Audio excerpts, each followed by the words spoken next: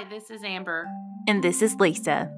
And you're listening to Unexplained Arkansas, a new podcast that explores urban legends, mysteries, and the unsolved in the natural state. We're just two best friends discussing the unexplained in Arkansas.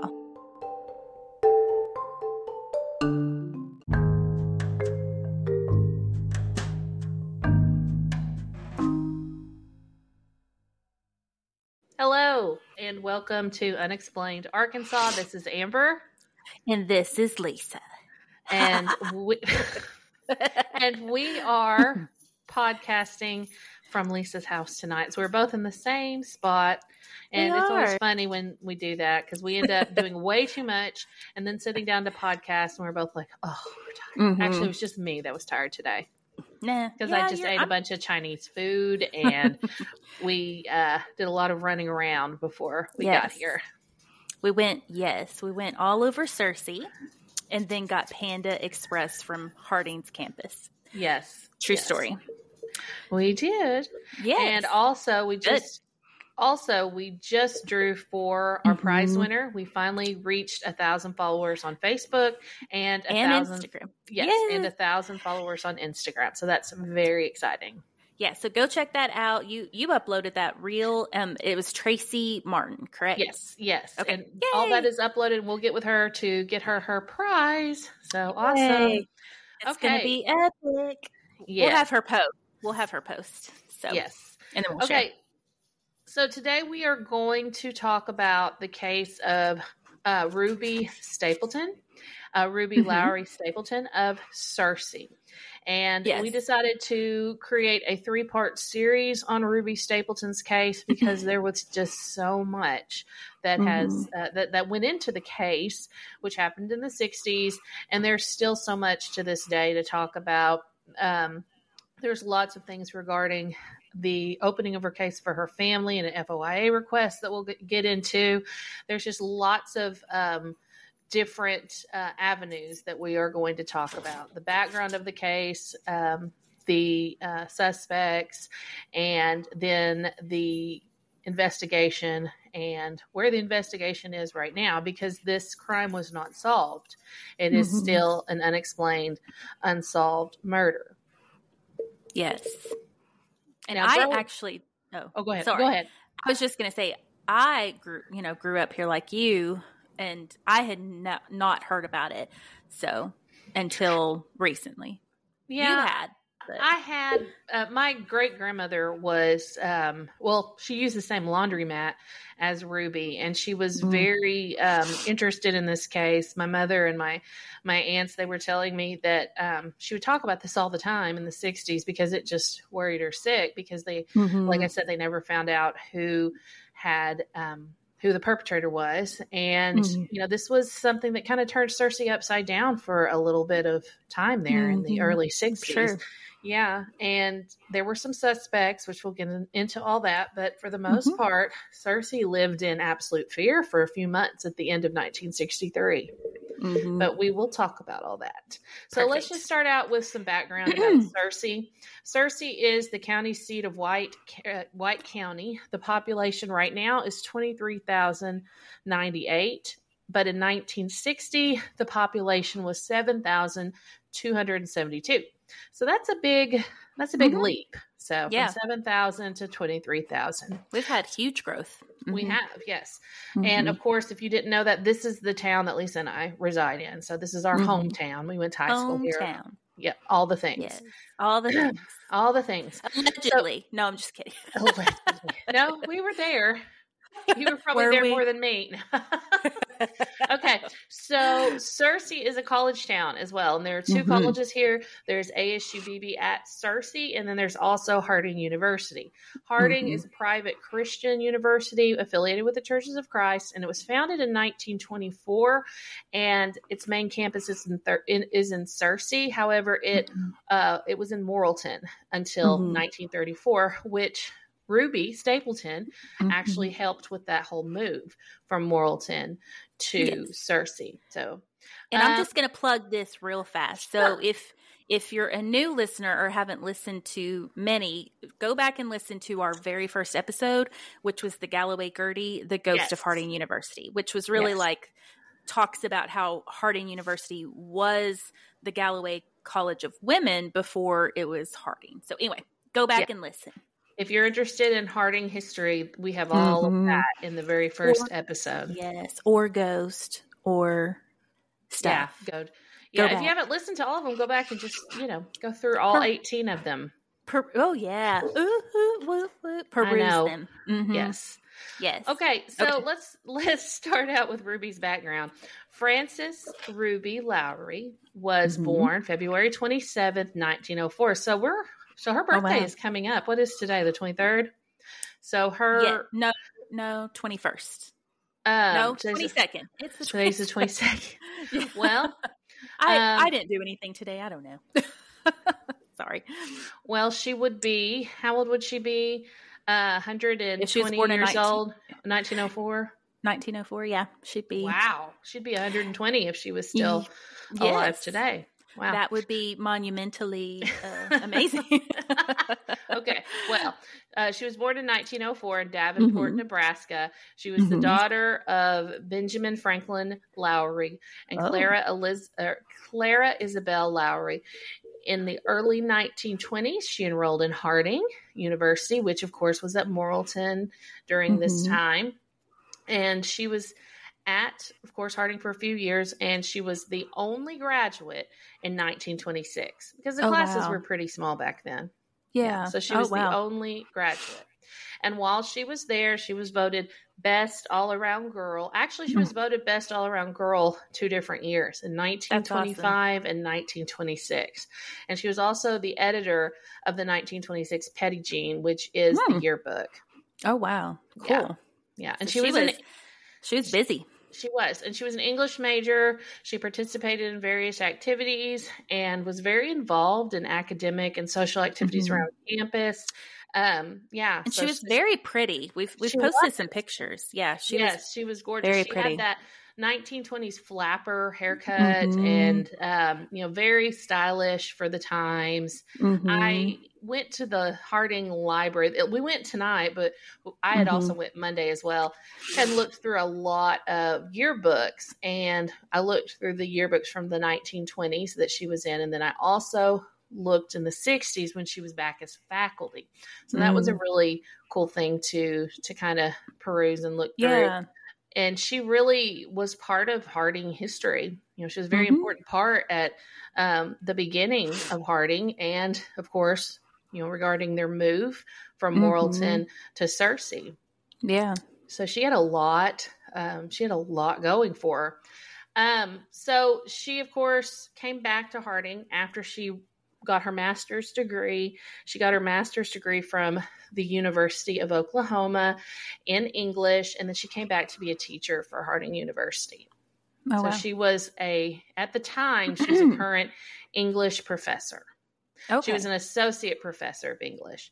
And, if you're wondering the difference between assistant, associate, and full professor, for instance, I'm an assistant professor. I just started in my career 6 years ago, and I was an instructor, and then I moved up to assistant professor. And then the next step is associate professor and then full professor. So she was pretty far, in her career. Yes. Gotcha. Did she, So you said, what year did she come back to Harding to teach? She came back to Harding in the 30s, I think in 1934 or 32. No, 1932. She graduated from the University of Oklahoma in 1931, and then she was employed again by Harding in 1932. So she was in Harding from 1932 to 1963. So that's a lot of years. Oh, wow. She was there a long time. Mm-hmm. Gotcha. Yeah. Cool. Yeah. Okay, so as a faculty member... Sorry, that was Paris. I was just going to say, what was that? You have Paris behind you. Yes, I was going to say, that was... Yes. As a faculty member, she supervised the moving of Harding College furniture from Morrilton to Searcy in 1934. And like I said, she, as a student, She was the editor of the Pettigene, but then she went on as a faculty member to sponsor the Pettigene and the Bison. And this is all according to the Harding Bulletin that came out in 1963 that had kind of a memoriam to her.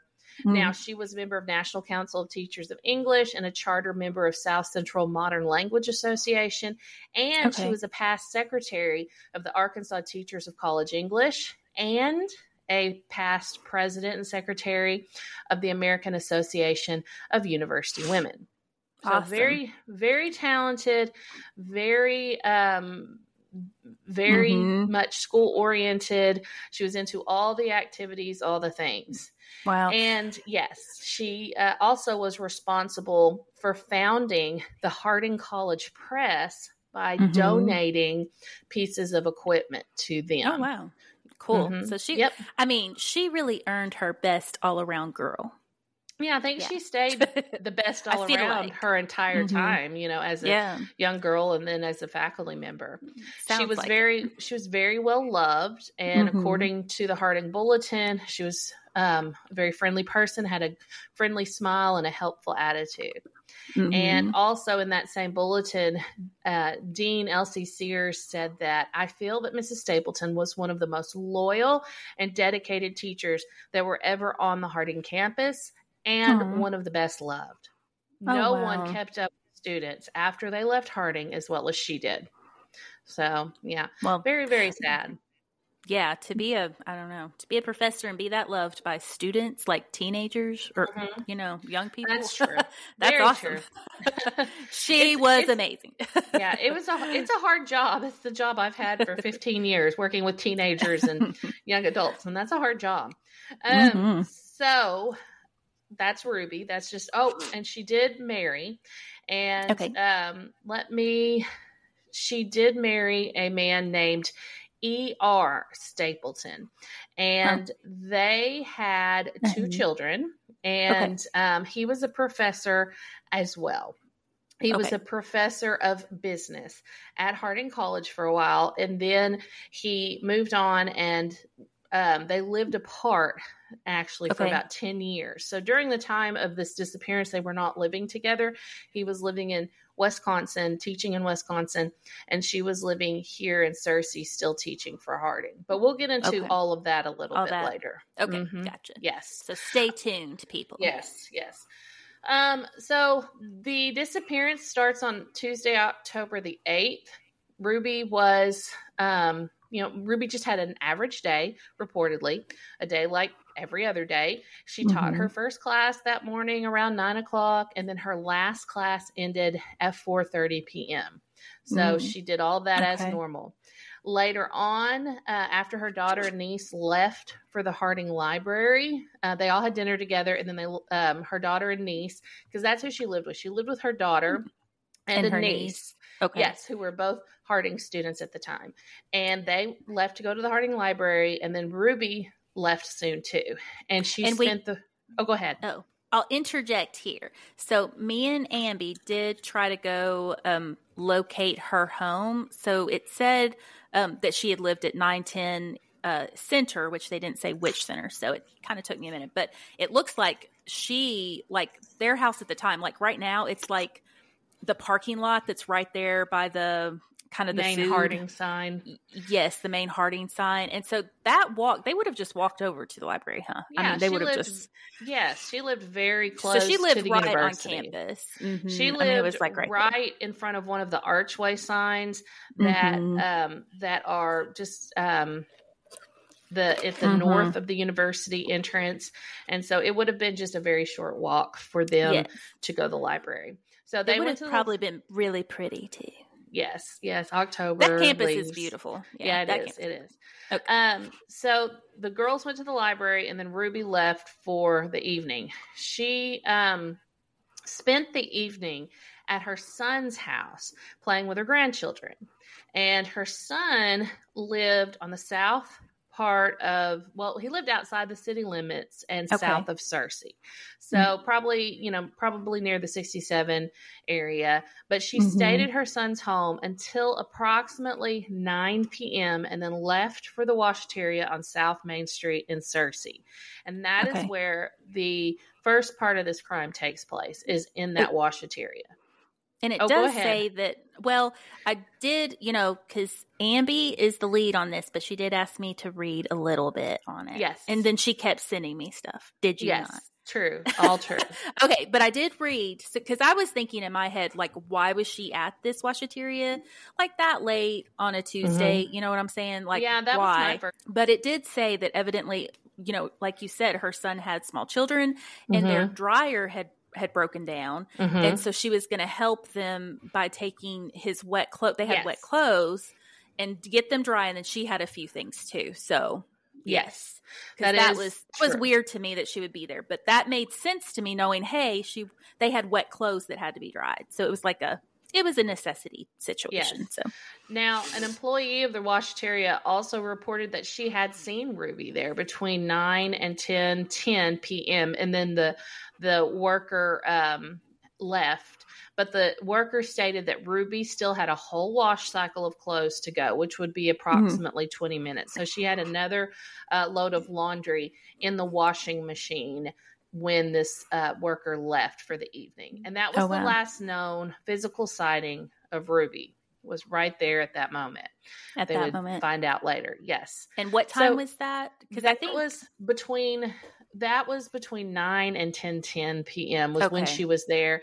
The washateria worker left at about 10:10 is why they put that. Yeah. Okay. Yeah. Is the last scene. Yes. And so this must have been a very quick situation, because at approximately 10:55, a washateria customer came in and found the place empty. And what I read was it was a young boy that was picking up clothes for his mother that they had left in the dryer. So after that, that they don't know. They don't know what happened between that 10:10 and 10:55. Okay, so that about 45 minutes. But they do know that she left the laundry in the dryer. So it takes about 20 minutes, it said, for one of those washing machines to go through the cycle. So obviously it was 20 minutes after 10:10, so that would make it 10:30. And then she put the clothes in the dryer, but the clothes in the dryer were still damp.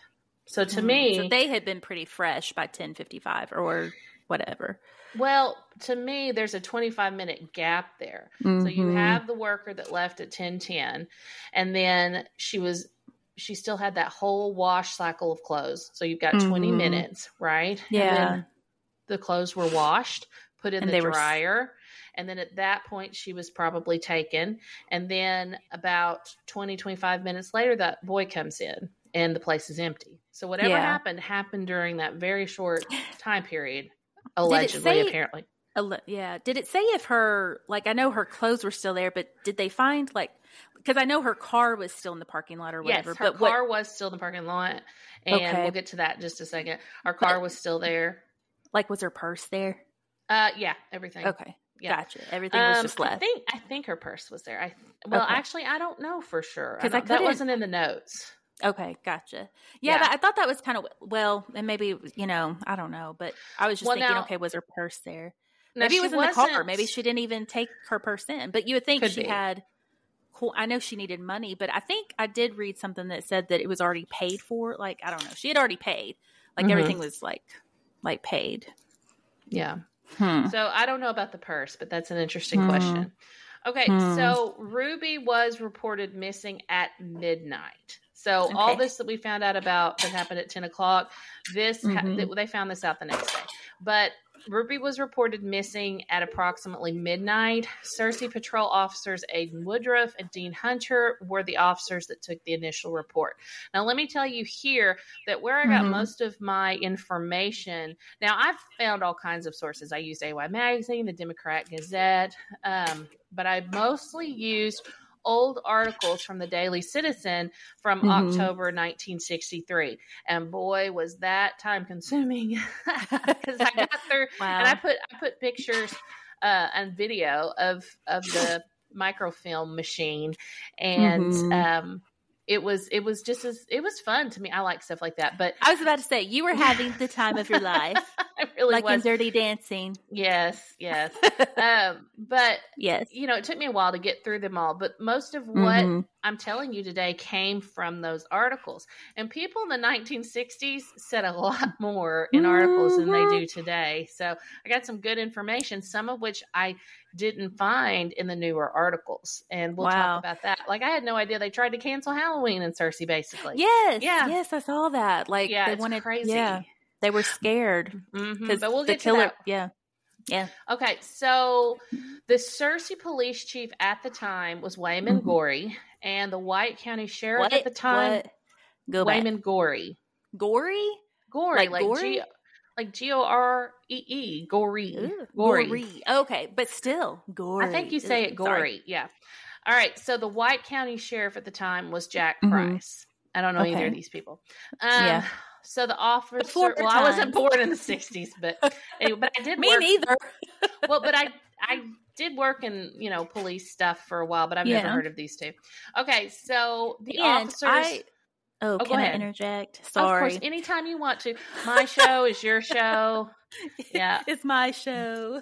Yeah. Yes. Okay, so listen. So I did understand from my friend at the Searcy PD that at that time there might have only been like maybe 6 officers even on the police force at that time. That is totally true, because even when I worked for the police department, 16, 17 years ago, we would have 9 rotate out during the day plus the sergeants, but still that was 3 in one shift and then 3 in the next and 3 in the next, right? So I can totally see it being small. And the population, of course, was only 7,000 at that time too, so it was just a much smaller town. I mean, people were leaving their laundry at the laundromat and just leaving it and coming back for it. So it was pretty trusting time frame. Well, I've seen people do that these days too. Really? Yes. Oh my goodness. Well, I had to go. Remember when our power was out, like my entire neighborhood, and it was like the second or third day of that, and I had to do laundry because I live with 4 boys, so I have to do laundry a lot. But I ended up going to the washateria or whatever you call the laundromat, and my neighbor, some of the women from my neighborhood, we all went, and I was like, oh, this is so sweet. Like when all the women used to go to the creek and do laundry backcountry. Oh my goodness. And they were like, you're so weird, Amber. Goodness. I'm like, no, but that's, you are sweet. Weird. I am. I love you. I love your weirdness. I like laundromats. I like it. I like the sound. I like the smell. I mean, I loved going in college. I would go at least once a week. Oh my gosh. You're so great. Can I tell my washateria story? Sure. Real quick. Sorry. This is not probably the place and the time, but my dad is so quirky. And so he was giving my nephew, Brendan, a hard time like this summer. And he would be like, well, Brendan, let's go pick up some girls. I'll go with you to the washateria. We were like cracking up because, we thought he made that up. For one thing, we thought he was just like being ridiculous, but anyway, he was like, yeah, let's just go pick up some girls. So anyway, I can literally tell my dad that you were correct. And we were crazy thinking you were insane talking. Well, I guess I could have gotten picked up in college at the washateria because I like to be there. I did. Yeah. Hey, Amber, let's go to the washateria. Yeah. Well, it was a very popular place. Like my great grandmother went there all the time. Yeah. Like I said, this was why I think she was just so like fascinated by this case, and my mom said she went to that one to death. Right? Yeah, she went. They went to that one, so she knew her. And for people in Searcy, like, because we went by there, tell them it was by the Angel's Food Mart. Okay, yes, it was the washateria, and then what was called Angel's Food Mart, and it was out on South Main in Searcy.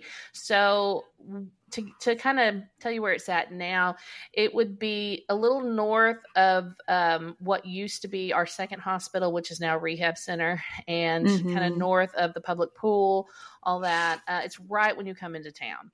So, and it's right, like right now, it is blank, like that whole corner. Yeah. It used to have the Bible house or whatever.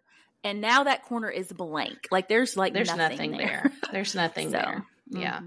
Did the Bible house burn down? Am I crazy? I think so. Did that happen? I think that's what happened, but I'm not sure. Okay. So back to the case. So Ruby was at this laundromat the last time she was seen. This is what she was wearing. She was wearing a black and white checkered dress and black shoes. And of course, she had her black rimmed glasses that she always wore. She was a white female with black hair, brown eyes. She was 135 pounds and 5'5". So that's all the basics of what she looked like. Slight. So she was tiny. She was tiny. Yeah. Yeah. So White County Chief Deputy Benson Robbins was in charge of the initial investigation. So his name will keep kind of popping up in this as well.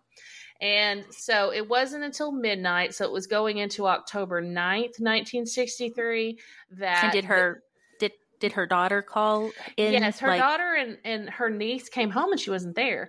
And so, when she never returned from the laundromat, that's when they made the police report at midnight. Okay. Gotcha. Yes. And it took me a while, but I did find a picture of the laundromat and Angel's Food Mart. And it had been in one of those old Daily Citizen newspaper editions, but I have that on Facebook if anybody wants to look at that. It's really cool looking. Yeah. I love old pictures. Yes. Now, here's the other interesting thing, and we will get more into this aspect of the case in part 2. But the same night that Ruby disappeared, there were 2 businesses that had also been burglarized. And those 2 businesses were in the same area of town. Where this happened was what we call our industrial part of Searcy. So it's over there by Land of Frost and all the factories or whatever. And 2 tire places were burglarized. The tire service on South Main and then Brookshire Tire and Retreading. Oh. But only a very small amount of money was taken. And when I say a small amount, I mean a couple of dollars.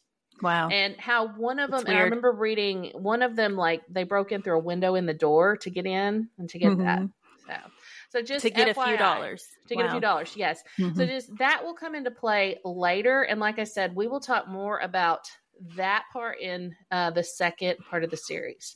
So just to talk about the initial search for Ruby, and some of this was news to me, and I didn't know some of these details until I read the Daily Citizen articles from 1963.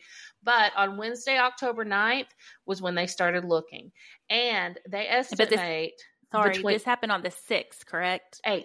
October 8th. Oh, okay. It was okay. So the next day they were searching. The very next day, okay. Yes. Gotcha. So between 500 and 600 Harding students, faculty members, and others, including the sheriff's deputies, Searcy Police Department, Criminal Investigation Division, and an FBI observer participated in a search or saturation canvassing of the Searcy area. Now, this is what's interesting. Only male students were asked to participate in the search. And that morning they had an assembly at the college, and the students were instructed to go door to door in Searcy and ask residents if they had seen anything that might be connected to the disappearance. They were also told to search local wooded areas, abandoned buildings, barns, ditches, anything like that. Now, Sheriff Price was quoted at the time in the Citizen as stating that deputies had already searched the wooded areas west and south of Searcy. This will also come into play, so remember that. The newspaper then quoted the FBI observer, who is not named, I could not find a name, as saying that he could not formally get involved until there was evidence of a kidnapping. Gotcha. So that's the first kind of, Yeah, we'll have a couple of things. I guess they're thinking she's a grown woman. But still, I mean, she left her clothes in her car, and I don't know. Right, that's weird. Right, that's weird. But can you imagine being those like Harding students and like? Oh, I know. Yeah, being told to like, I don't know. That's just I don't know. That's scary and sad. It's very traumatic, I'm sure, for all, because nothing like this had ever happened before. Yeah, but and I will say kiddos. this. As far as being evidently a kidnapping, the former dean, Elsie Sears, was quoted as also saying, Ruby was a woman of unusually fine judgment, well-balanced, very practical. She is never highly emotional, and I can't imagine her being scared. She is resourceful and efficient and faces situations with calmness and confidence. All these qualities would not lead one to believe that she would simply wander off. She must have been forcibly taken. So this is quote unquote. And this is, was, like I said, in the Citizen from 1963. Harding also offered a $1,000 reward for information that would lead to her whereabouts and the successful prosecution of those responsible. And okay, so that's a lot to take in. It is. Yeah. And then at this point, investigators began thinking that there was a connection between those robberies I told you about and Ruby's disappearance.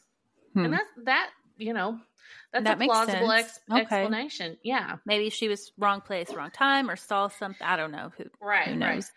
Well, on Friday, they've been looking. The Harding kids looked for a couple of days. On Friday, law enforcement officers received a tip about suspicious activity going on in a stock pond off of North Highway 16. So that's up there where I'm from. Yeah. Yes. But yeah, they had a tip because they were getting tips from all over the place at the beginning of this. So they went and they dragged the pond and they found nothing. Then Dean Joe Pryor of Harding at this time told the Daily Citizen he believed they uncovered clues in the canvassing that they had done a couple days before that would prove significant. So in that same article, when they talked about dragging the pond, Dean Pryor said that he felt like they had found some clues while they were canvassing. What clues he was referring to, I don't know. Okay. Also, on Thursday, so back it up to Thursday, the Searcy Civil Air Patrol flew search missions trying to locate her. Okay. So they were searching by foot, by air. They were dragging ponds. They were looking. They were. So this is when it gets a little bit interesting. This is a moment. On Thursday, so that's October 10th, two men were arrested for allegedly calling Dr. E.R. Stapleton, Ruby's husband, and demanding money. The men who, they name them in the article, Gary Chandler and Carl Karash were caught making these calls from a Lubbock, Texas drugstore. Okay. Now, E.R. was born in Texas. When I did a search, just kind of looking at his background, he is from Texas. But at the time, he was living in Wisconsin. So the guys that were making these demands for money were caught because Stapleton kept them on the line for 30 minutes, during which time the FBI were able to locate them in the drugstore and arrest them. Okay, I wonder, was ER still in Wisconsin, or had he come to Searcy? I just wonder. I think curious. He flew. Well, see, I don't know if he flew received in the calls. That's not clear in the article whether he had received those calls while in Searcy or while still in Wisconsin. So I'll have to figure that out before we do part 2. But that's a good question. Yeah, I'm making notes because we'll tell them later. Yes, and we'll tell them why. Same. We'll tell them. Yeah. Why. Yep. So according to the Daily Citizen, U.S. Attorney Robert Smith of Little Rock said they would be charged with wire fraud. So that's what they were going to be charged with. Okay. Yeah, I'm just thinking, I guess back in that day, that was what they could get them for. Okay. Yes. And according to Lubbock police, the two men had been in the area since October 5th, so they were cleared of any charges relating to the kidnapping.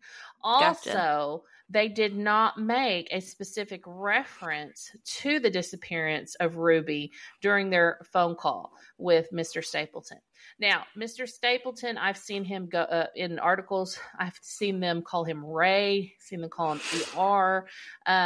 His gravestone says Emmett Ray, so I'm not really sure which he went by. So we'll just call him. We'll just call him Dr. Stapleton from now on, because he was a professor of business. So, and I'm not sure what his first name, what he liked to be called. So. Okay. But he had his doctorate, I guess. Yeah, because he's referred to as Dr. Stapleton. So I'm assuming he has doctorate. All right. So, or his Or he just liked for people to call him doctor? I'm just kidding. I don't know. Maybe. I'm just kidding.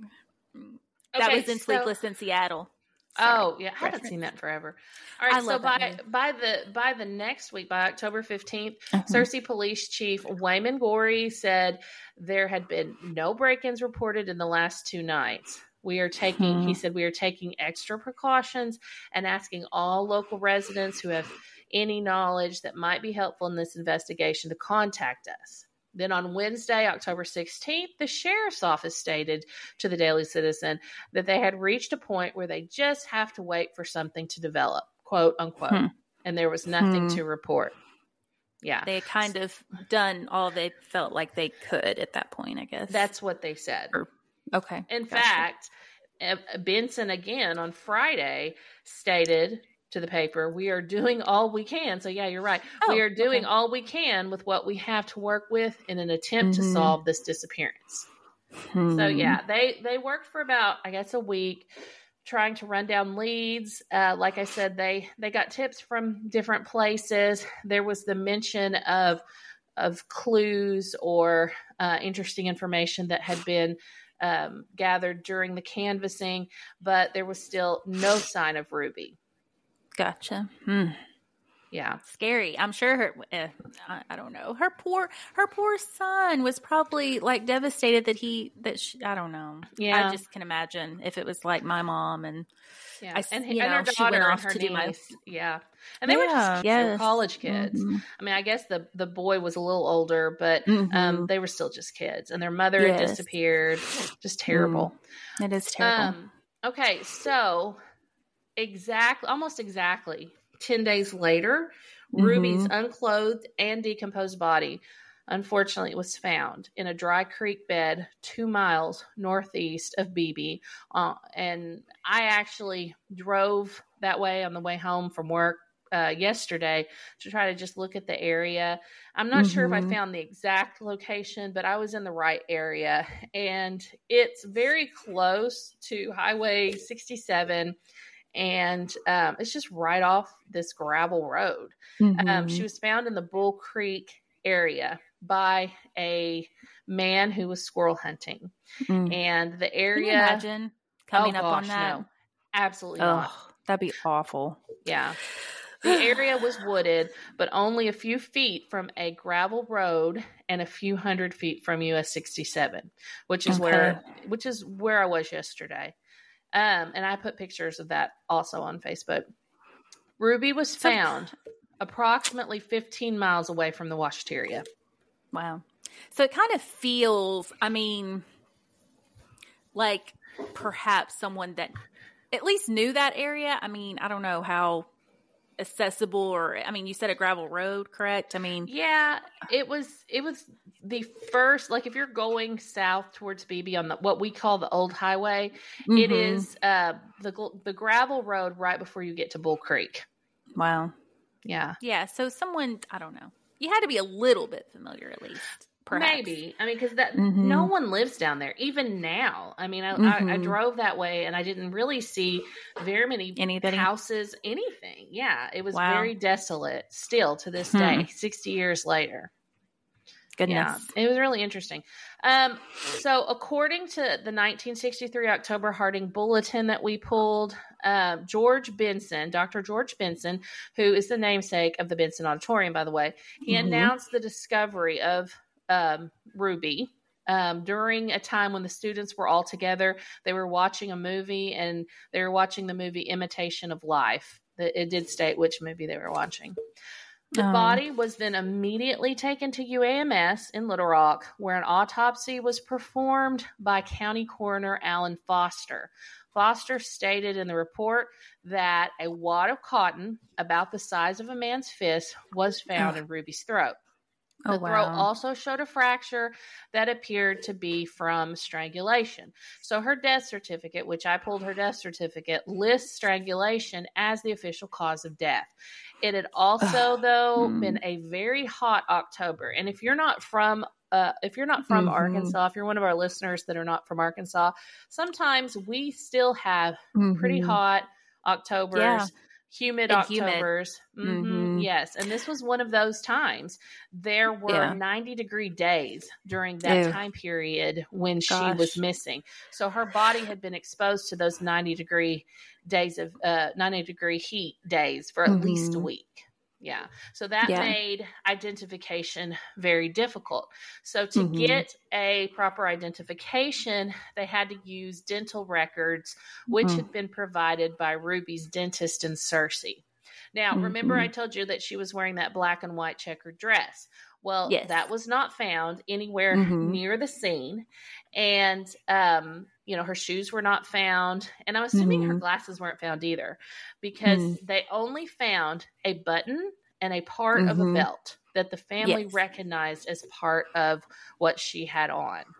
Now, according to AY Magazine, who did an in-depth study on this case several years back, there were 3 or 4 long abrasions or cuts on the abdomen, starting in the area of the genitalia and running upward to the areas of the breasts. The coroner could not determine, like I said, though, the exact time of death or if a sexual assault had taken place due to that advanced state of decomposition. So we don't know. They do not know if there was any kind of a sexual assault that took place. Yeah. Just to be dumped like a piece of trash. Like, so many times that happens, in these cases that people are just dumped, and it's just sad. I mean, it's just sad what happened to her. And can you even imagine like the cotton ball, that in itself, just to be struggling and then to be I don't know. It sounds horrific. Like whoever did that was horrific. Yeah. Yeah.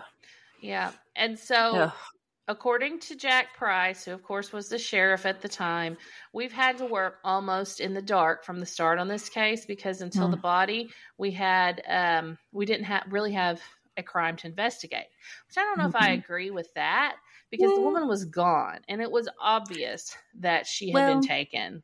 Yeah, but I guess he's saying that they really didn't have... no crime is what he's saying. Yeah, and I guess that's still to this day a problem, just like with, we've mentioned the Jared Green thing. Right. Go to our website, go to Justice for Jared. But anyway, I guess it's hard for them to do anything without a body, but they knew that obviously she was, something happened. So Right. So interestingly, 2 19-year-olds, one from BB and one from Judsonia, were arrested at the same time. I found this article in the paper, and they were charged in connection with several of those White County break-ins. So there had been several during that time. So like I said, this was a story from the same newspaper. It did not list their names, so I don't know exactly what happened after, but the article did say that the teens admitted to break-ins in Kensett and Judsonia. And as of that And as of that publication date, there were no charges. Yeah. So the body was found and it was taken for the autopsy, and then it was brought back to Searcy. Ruby's family then held a funeral on Wednesday, October 23rd at the Harding College Auditorium. Dr. George S. Benson read her obituary and talked about her life of service. And then the funeral address was given by Dean Sears, and then an a cappella choir sang. Wow. Yeah. Oh, I bet that was beautiful. And so sad for all the students and faculty and their family. Yeah. Oh, just so sad. Very, very sad. So Dr. Benson said the murder is extremely shocking, and she was evidently killed immediately after being taken from the washateria. And the body was probably deposited where it was found the same night. It is hoped that the reward money will lead to the discovery of these responsible for her death. And that's quote unquote from the Daily Citizen. Okay.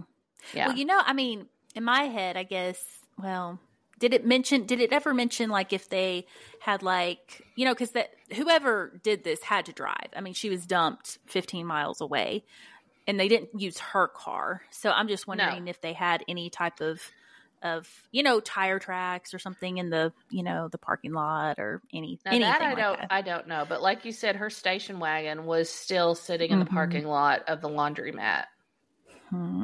Yeah. So, years went by. And when I say years, I mean years went by. And there were just fewer and fewer leads.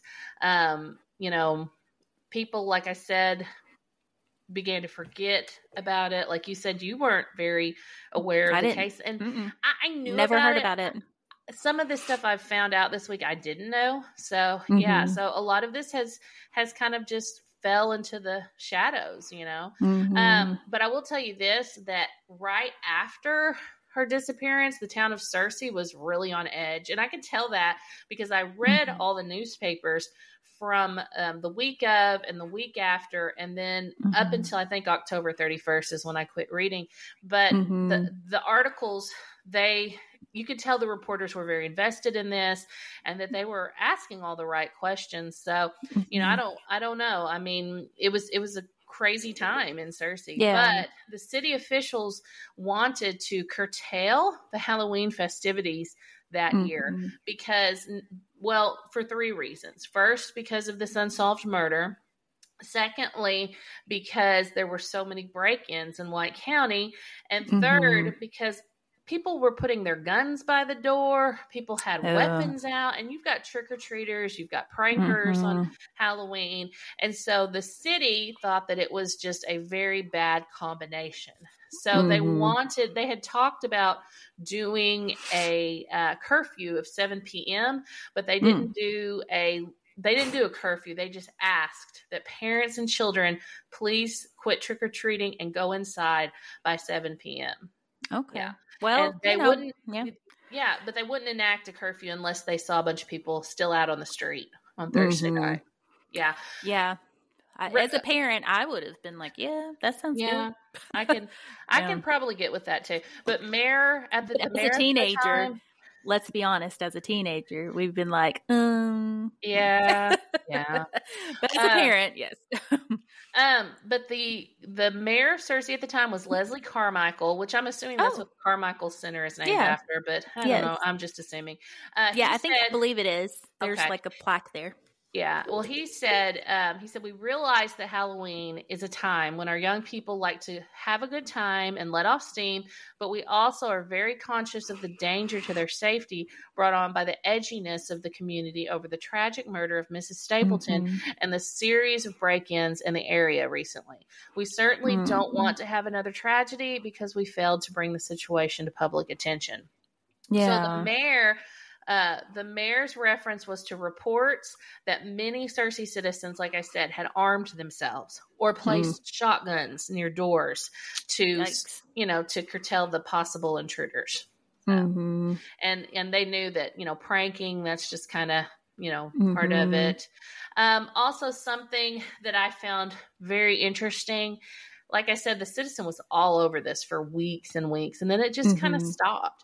But the police said, in the newspaper article that I'm looking at right now, police officials and county law enforcement officers today joined in a pledge to inform the public of any and all information on the murder and break-ins as soon as this information is considered pertinent. What just hit me, though? What? So literally a month after her funeral, so we're talking November 23 of 63, you know what happened, which would have taken... JFK. Is that JFK? So it just hit me. I was like, oh, so that probably, I'm just saying for like a month in the paper, they were probably all about Ruby. Everybody was in shock at that time. Yes. So then it would have been all about JFK. Oh my gosh. So that's a really, really good point. Yeah. Ugh. But like I said, they kept talking about the tension in the city. They also said in the same article, law enforcement said that one contributing factor to the tension was a seemingly endless line of totally unfounded rumors concerning the investigations. Yeah, well, of course. Small town. That happens now. Town. Yeah, that happens now. That does. When it's not a murder. Exactly.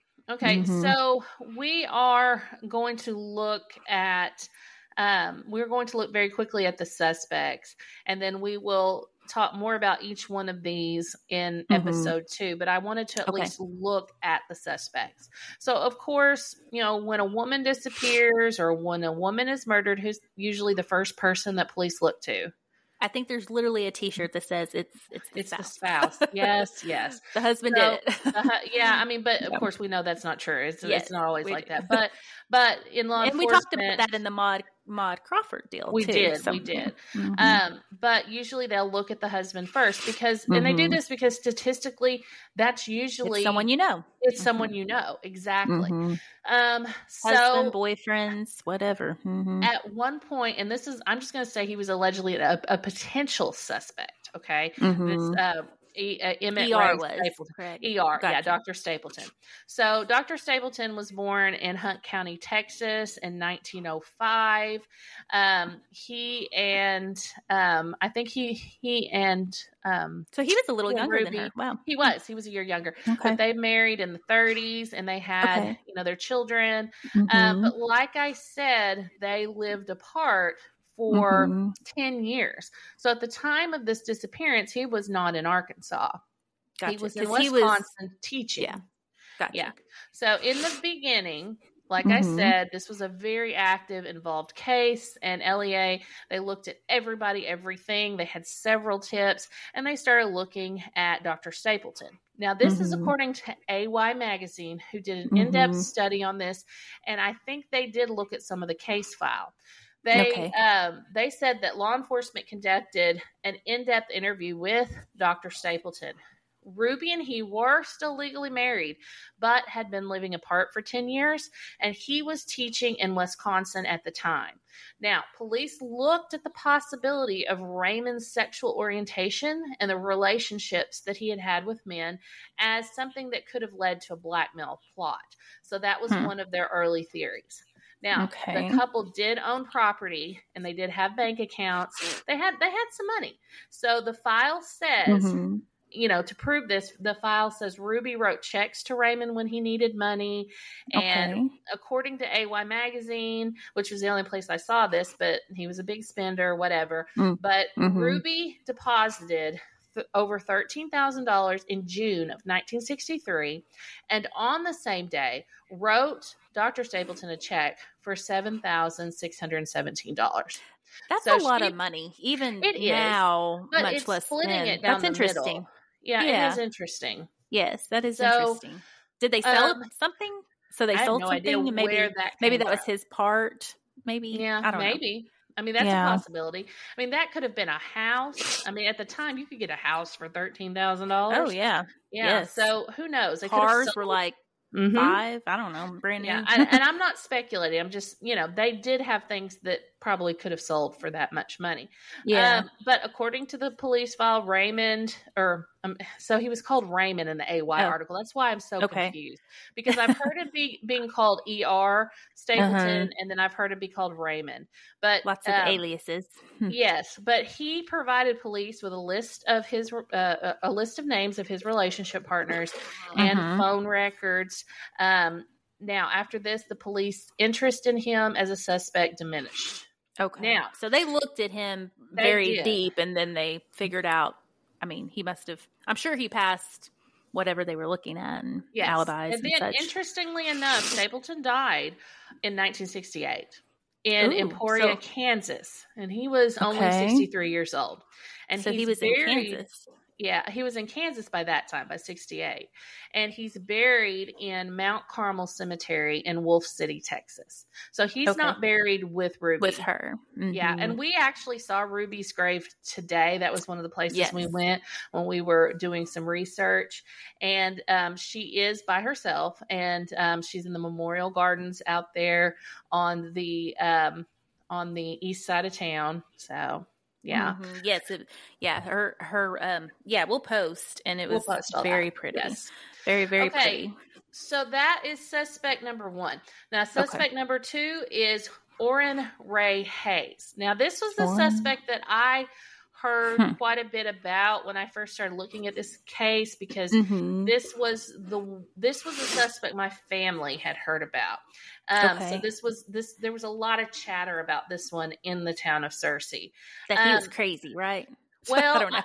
Well, according to AY Magazine, who, like I said, had some kind of access to the file, several people around town, probably my nanny, tried to connect. No, I don't know. Probably. Bless her heart.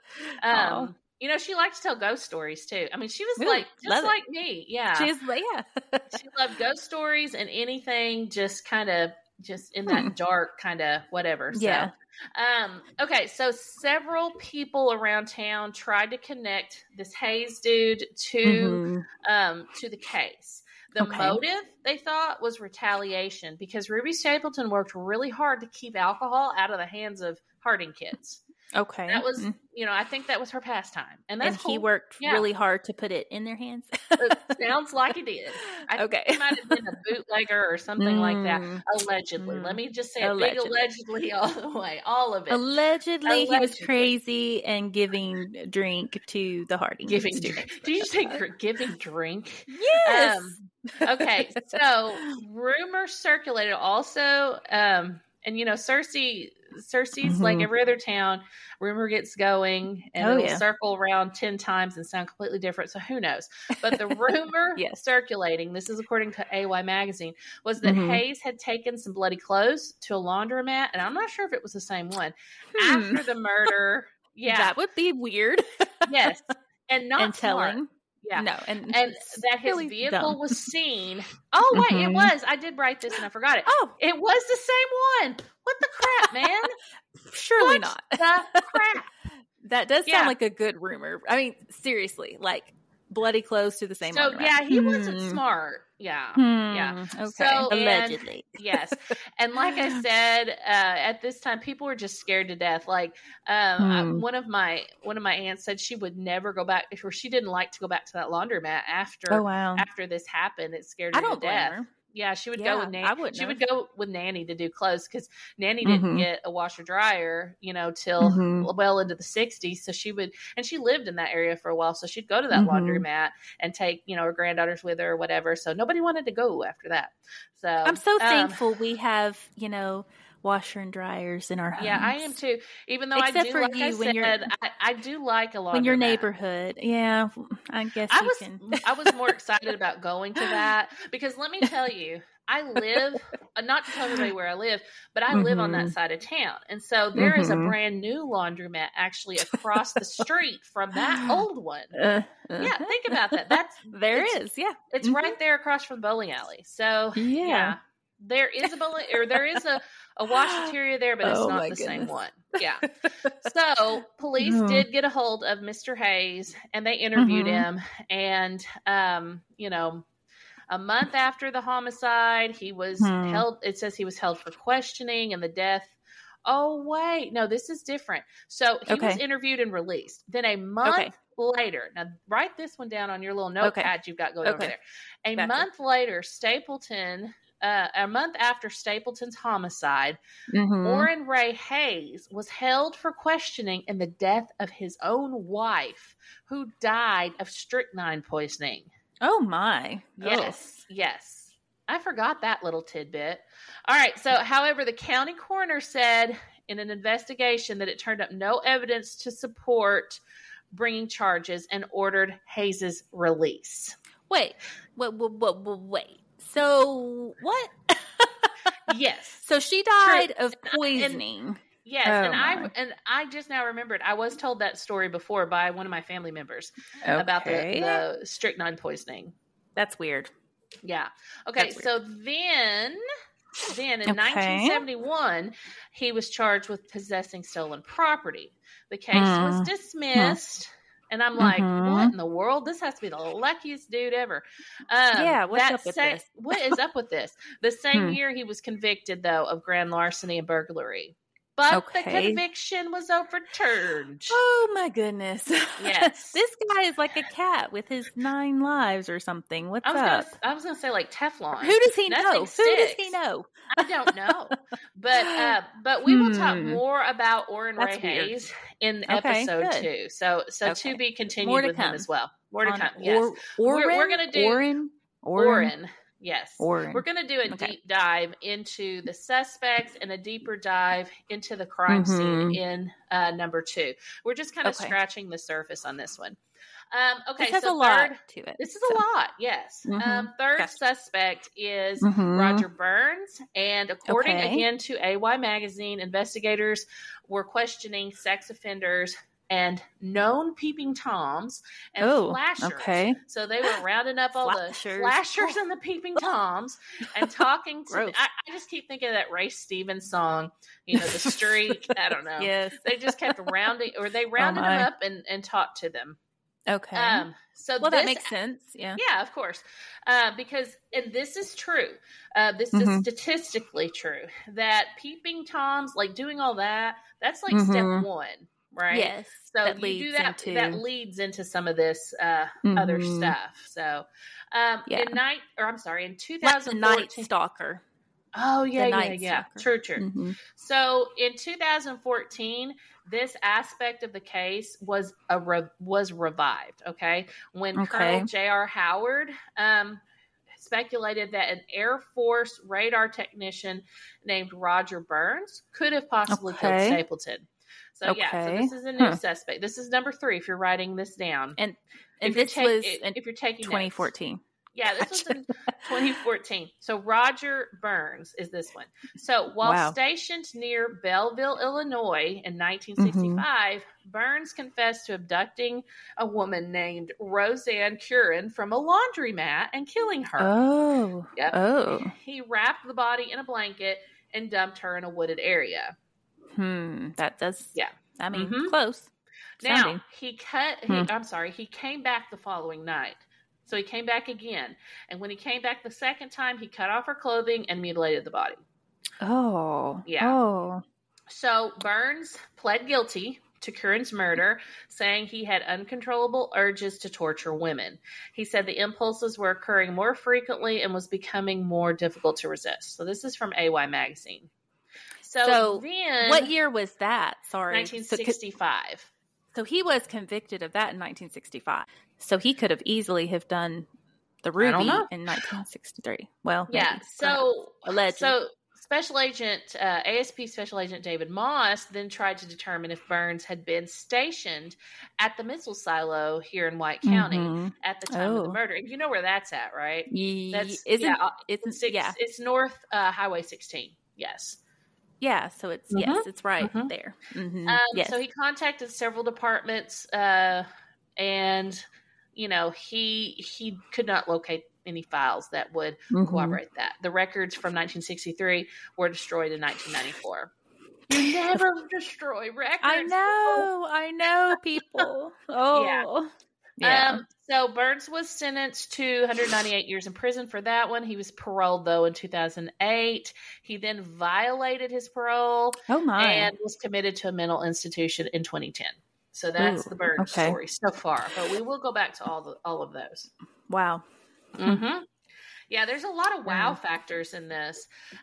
So the very last thing that I wanted to talk about before we end part 1 is the fight to get information that Ruby's family has faced, in the last few years. So, many, many years have gone by and the case has been pretty much at a standstill.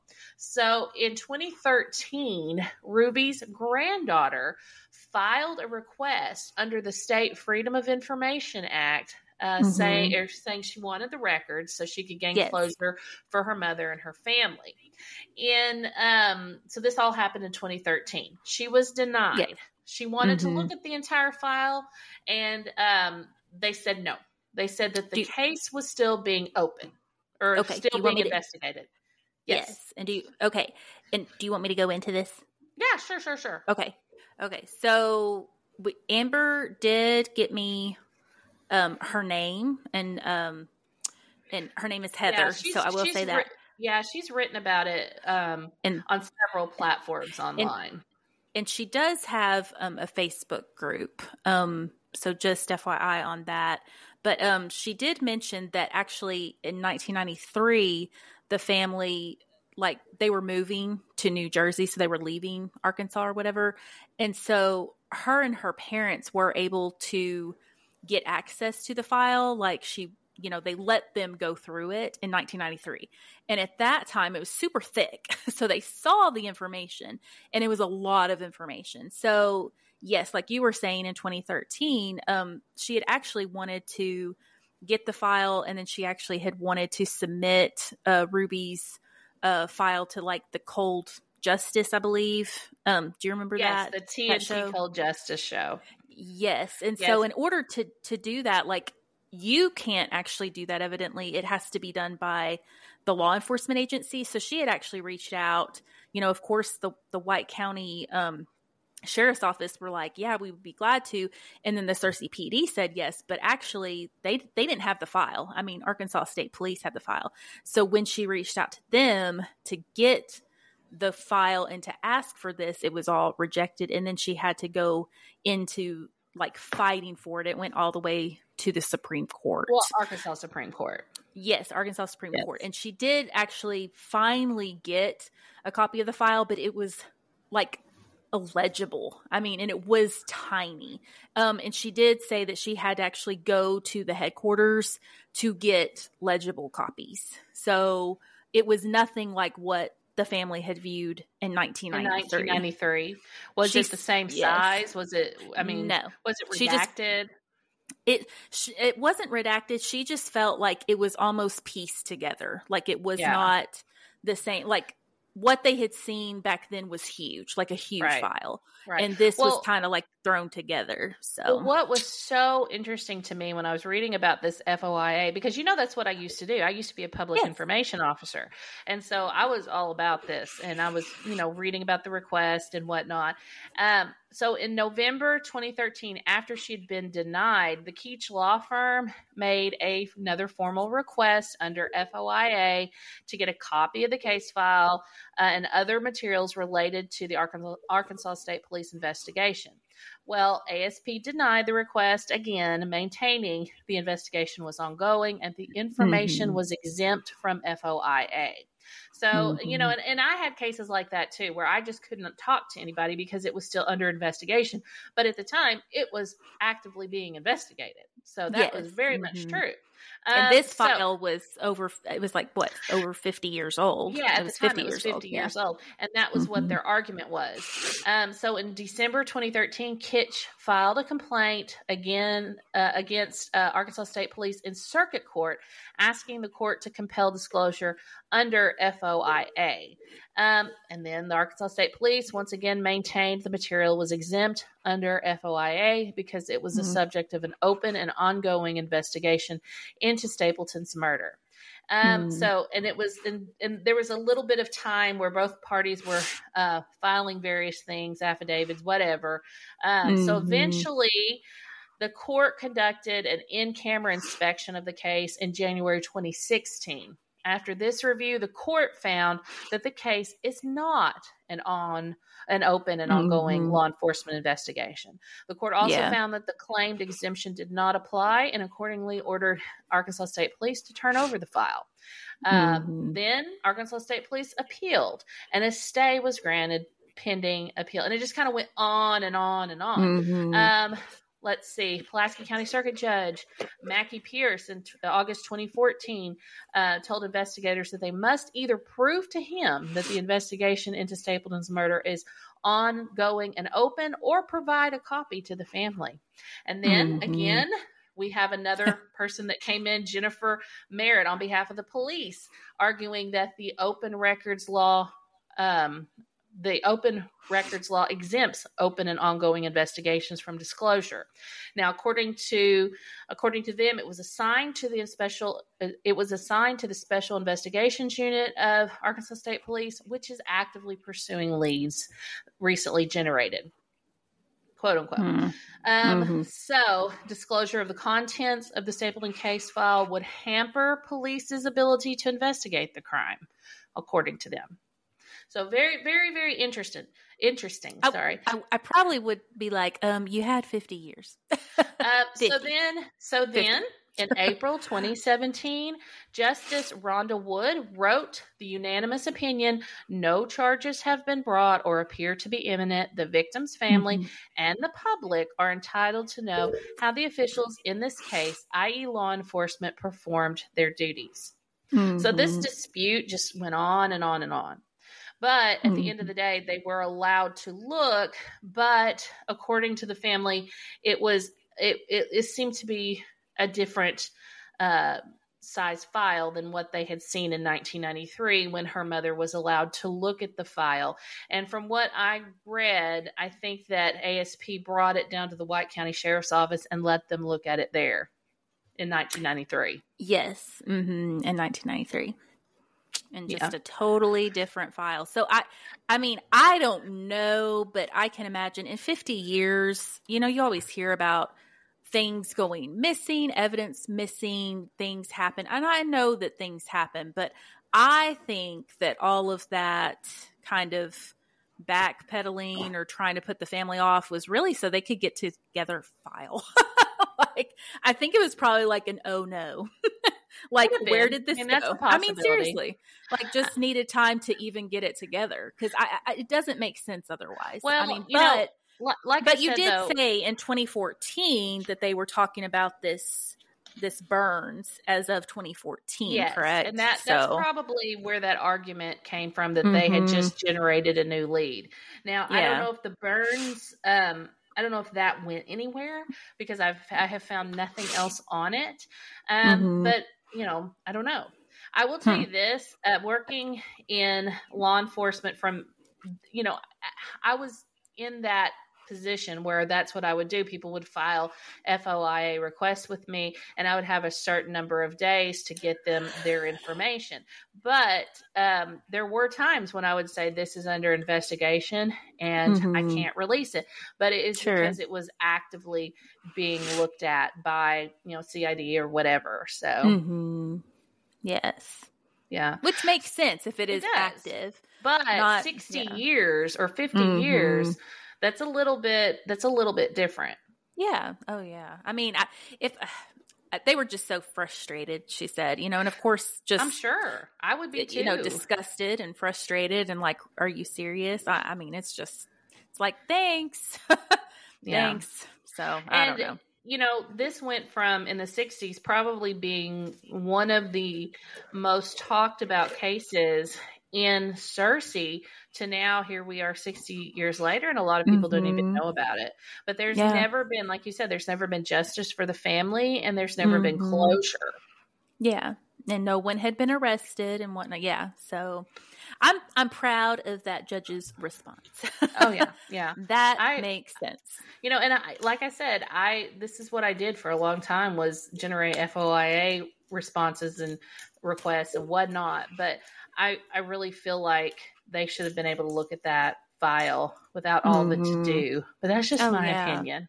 I'm not a justice or anything, but that's my opinion. Well, 4 years of paying attorneys to fight for it. That's all that, don't even get me started. But yeah, that's terrible. So, yeah. Here we are. Okay. That was act one. We still have a long way to go because there are some details about the initial suspects, and then hopefully we are going to get to take a peek at a few things in the coming weeks. And we are going to put part 2 out pretty soon, but then part 3 may be a couple of weeks down the road. We don't know yet. Yeah. So this is going to be a series, but this is only part 1, guys. So if it feels like we haven't really completed our mission, it's because we haven't. We're still actively pursuing this story, and we're both very invested and very interested because this is our hometown. Yes. Yeah. And it's one of a handful of unsolved cases that we have here in Searcy. So, we would love for this family to get justice and closure. Yes. Yes. Definitely. We wish that, just for everybody. It's just so sad. It's like, I wish that everyone that did something like terrible, like this bad, would like on their deathbed, like write a note or leave it. You know what I'm saying? Like just tell people what you did. Yeah. It's just, I don't know. Just please. I mean, and we said, we so said this awful. when we... Or just don't do bad things, but, exactly. Whatever. We said this when we started, that some things are just never going to be explained. I hope this one is, though. Yeah, I hope so. that. And, you said something earlier about DNA, and to my knowledge, there was... I didn't know. Yeah. I really didn't know. DNA that was one really of our... wasn't... I just wondered if they had physical evidence or even kept it to do the testing and get, because nowadays the testing I is honestly just doubt it. I doubt it too, because if they didn't even keep the real file from 93 to 2017, they lost stuff in between. They probably didn't have, and it's the 60s. I don't know what they would have kept. Would they have kept fingernail? Now you would think, okay, you're going to, make sure you get all the hair and fiber, fingernail clippings. Like, you're going to do everything, even in even in the 90s they would do that. So I don't know. The 90s, they did that because they knew it was coming. They knew that DNA was coming. It wasn't quite there yet, but they I wonder, I guess that's my question to people. If let me know, law enforcement. Like, when did you start thinking about all that physical evidence, like hair, fibers, fingernail clippings? Obviously now you would get, her body was decomposed quite a bit, so that would make things different too.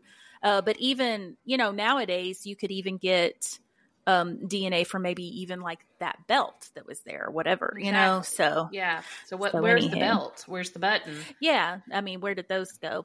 Who knows? But, it's just crazy. I don't know. So many questions. There's a lot of questions. Like I said, we're barely scratching the surface on this, and I'm sure you'll have a lot of questions when we get off the podcast.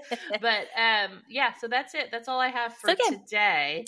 Okay. And I wanted to just kind of close up by giving a few announcements. Like I said, we did have our contest and we have our winner. So yay! We've met our goal of 1,000 people on Facebook and 1,000 on Instagram. So thank you. I think there was like at least, what do you think, 50 or so entries? Oh gosh, yes. It took forever to write everybody's name down. Some people we wrote 3 or 4 times because they shared so many times. We're overwhelmed. Thank you. Yes, we're overwhelmed by the support. And of course, like I said a couple of podcasts ago, we do. We love you. We always say that. But we're getting better as we progress, right? Yes. We're starting to really feel comfortable in the podcasting zone. So stick with us, because we've got a lot of fun things that are coming up really, really soon.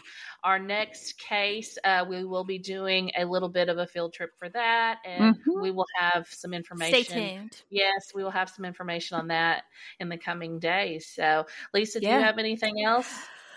Just that you need to tell them all about the new countries, like the New Zealand. I think it's just New Zealand. Is that the only new one? Whatever. I feel like Finland was new. I feel like Finland was there. We've been arguing about Finland all night. We could go back and listen to our old podcast where you make me name off the countries, and then we could tell. Okay, so I will name them off again, because that just gives you like a shot of dopamine. It does. I guess, I guess I will name them off. Okay, so U.S., Canada, Poland, France, Australia, Finland, Ireland, Germany, New Zealand, Turkey, Italy, Thailand, Switzerland, Norway, Slovakia, United Kingdom, Sweden, and wait, was Sweden always there? Yeah, it was. I think so. Yeah. Okay. I'm telling you, Amber, that was 17 and the last count was 15. So Finland and New Zealand. I'm just saying, I remember. Hey, I just 17 countries, guys. 17. I just got a new DNA estimate on Ancestry, and Finland popped up. So maybe it's one of my relatives. Oh my goodness! Yeah, you know how it does the little circle, the little color. If you have DNA there, well, Finland has lighted up. So obviously, I've got, what do you call it? Finnish? I guess I have some Finnish ancestry. Yeah. I don't know. Daryl was like, isn't Finland like where the people like in the movie Frozen lived? And I was like, I don't know. I have no idea. No idea. I was like, Anna and Elsa? What are you talking about? But anyway, well, go ahead. No, I will say this, please. We